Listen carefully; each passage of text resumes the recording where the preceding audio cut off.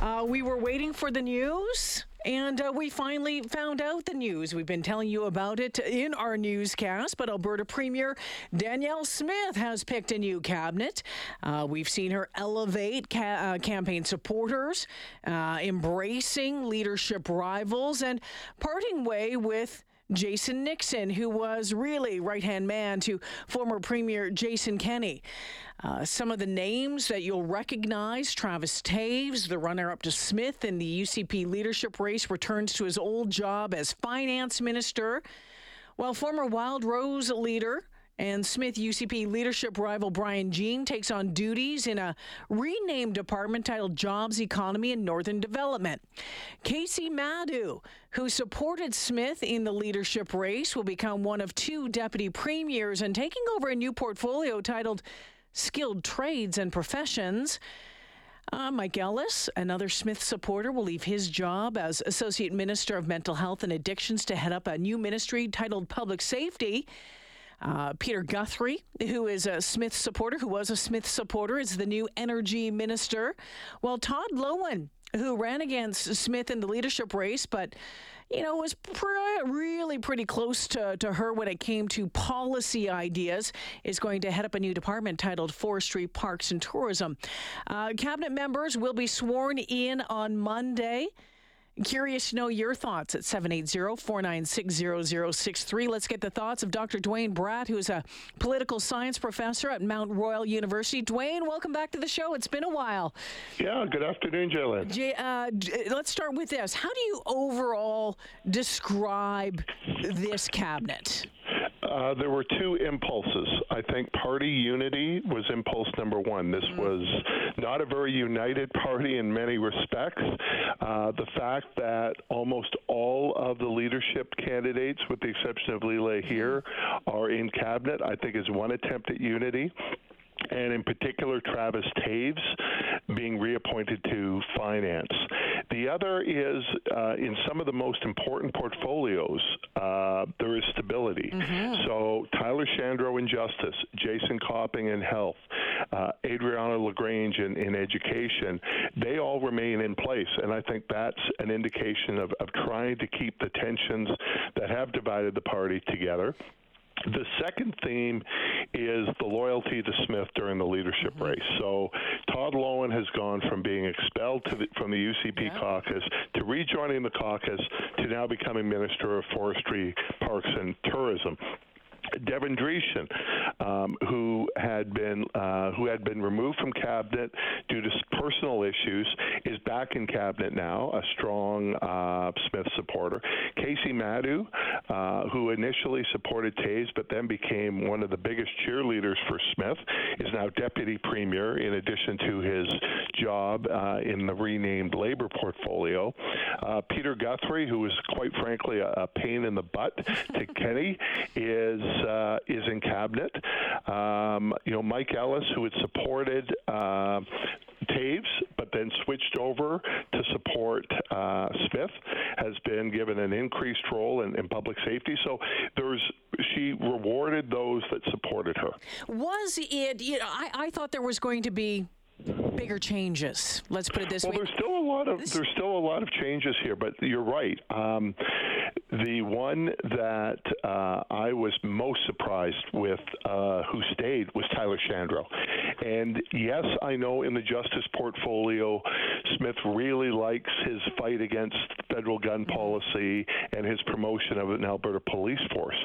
But given that the most dynamic feature of Smith's campaign was going against COVID restrictions, how do you keep the former Minister of Health throughout much of that time period in the health or in cabinet?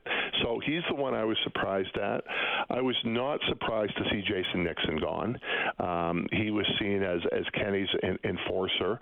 In fact, at one point, Smith had even mused about reopening his nomination for the UCP.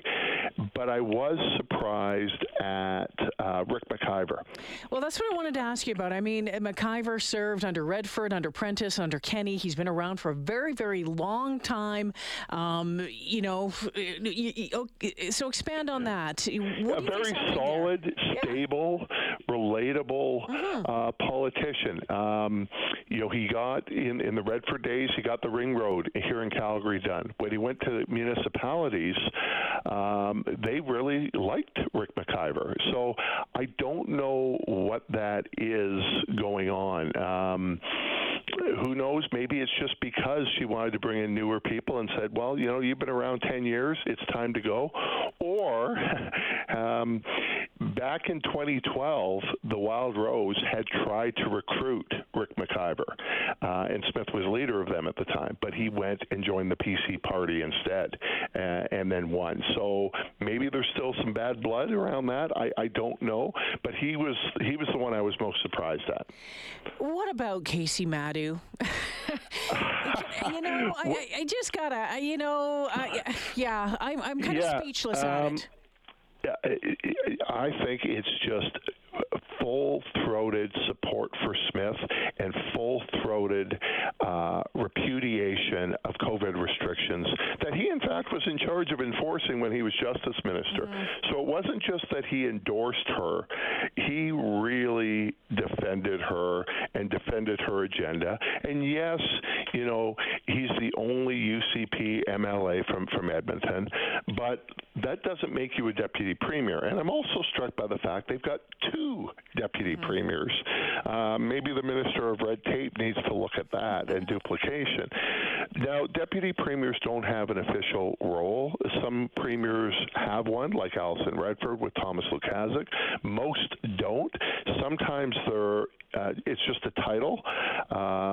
Sometimes they're really important, like Chrystia Freeland is right now for Justin Trudeau. So I don't know what the role and the powers of deputy premiers are, but I do note that there's two of them, one from the north, one from the south, and they are both in ridings that the UCP are likely to lose, Lethbridge East and Edmonton Southwest. Is this an attempt at maybe helping them in their forthcoming elections? Because if the NDP can't win those two seats, the NDP isn't going to win the government. When you take a look at those named to cabinet from the Calgary area and the and I guess the urban-rural representation, again, there was a lot of talk about a large rural makeup, but we see a lot of people from the Calgary area as well. Very important in the spring election. Your thoughts on that? I was surprised by that because Smith had made comments about running a rural-based government.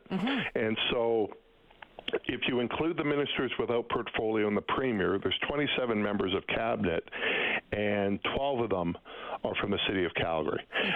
There's 23 MLAs in Calgary, 12 of them have a cabinet post. Now, that's down from what it was, but it's still a significant representation. And, in fact, some new ones. So while Jason Nixon is out, Jeremy Nixon, his brother, is in.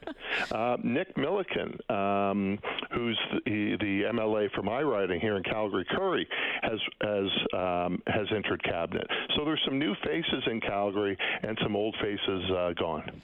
Dwayne, looking into this weekend's AGM being held, the UCP AGM, being held here in Edmonton again, is this going to be a display, a show, or a representation of maybe just how unified or not this party is? I think it's been a rocky 2 weeks in the Smith government, and even Danielle Smith has acknowledged that. I think today was an attempt at righting the ship, and given the goal of party unity, they need to carry that through the AGM. The problem that they may run into is this new cabinet isn't sworn until Sunday. There's still existing cabinet ministers until Sunday. Everybody is going to be wandering the halls in the Edmonton Creek Casino, and some of those are going to be very disappointed people like Jason Nixon, like Angela Pitt, who I think thought that that she was going to get into cabinet out of Airdrie, like Rick McIver, who is gone. And there's going to be a lot of nosy reporters around as well. So if they can stay united over this weekend, that's kudos to them, because there's going to be some real policy debates as well as some fights over the UCP executive board. Dwayne, I have to tell you, I don't live too far from the River Cree Resort and Casino, and I said to my husband last night, I said, we should just really go up there for dinner on the weekend, have a couple of glasses of wine, and watch what's going on. I would love to be a fly on the wall in the various hospitality suites on Saturday night, but I would have to be invisible so no one would notice me. Yes, you would have to be invisible. One more quick question. This was interesting. I'm not sure why the NDP didn't save this announcement for another day, but Todd Hirsch today. This is a big deal, and I agree with you. I don't know why it's going to get lost this weekend, but one of the criticisms of the NDP when they were in government is their lack of economic knowledge, and so they have hired Todd Hirsch as an economics advisor. He's the former chief economist for ATB. Prior to that, he was the chief economist for the Canada West Foundation.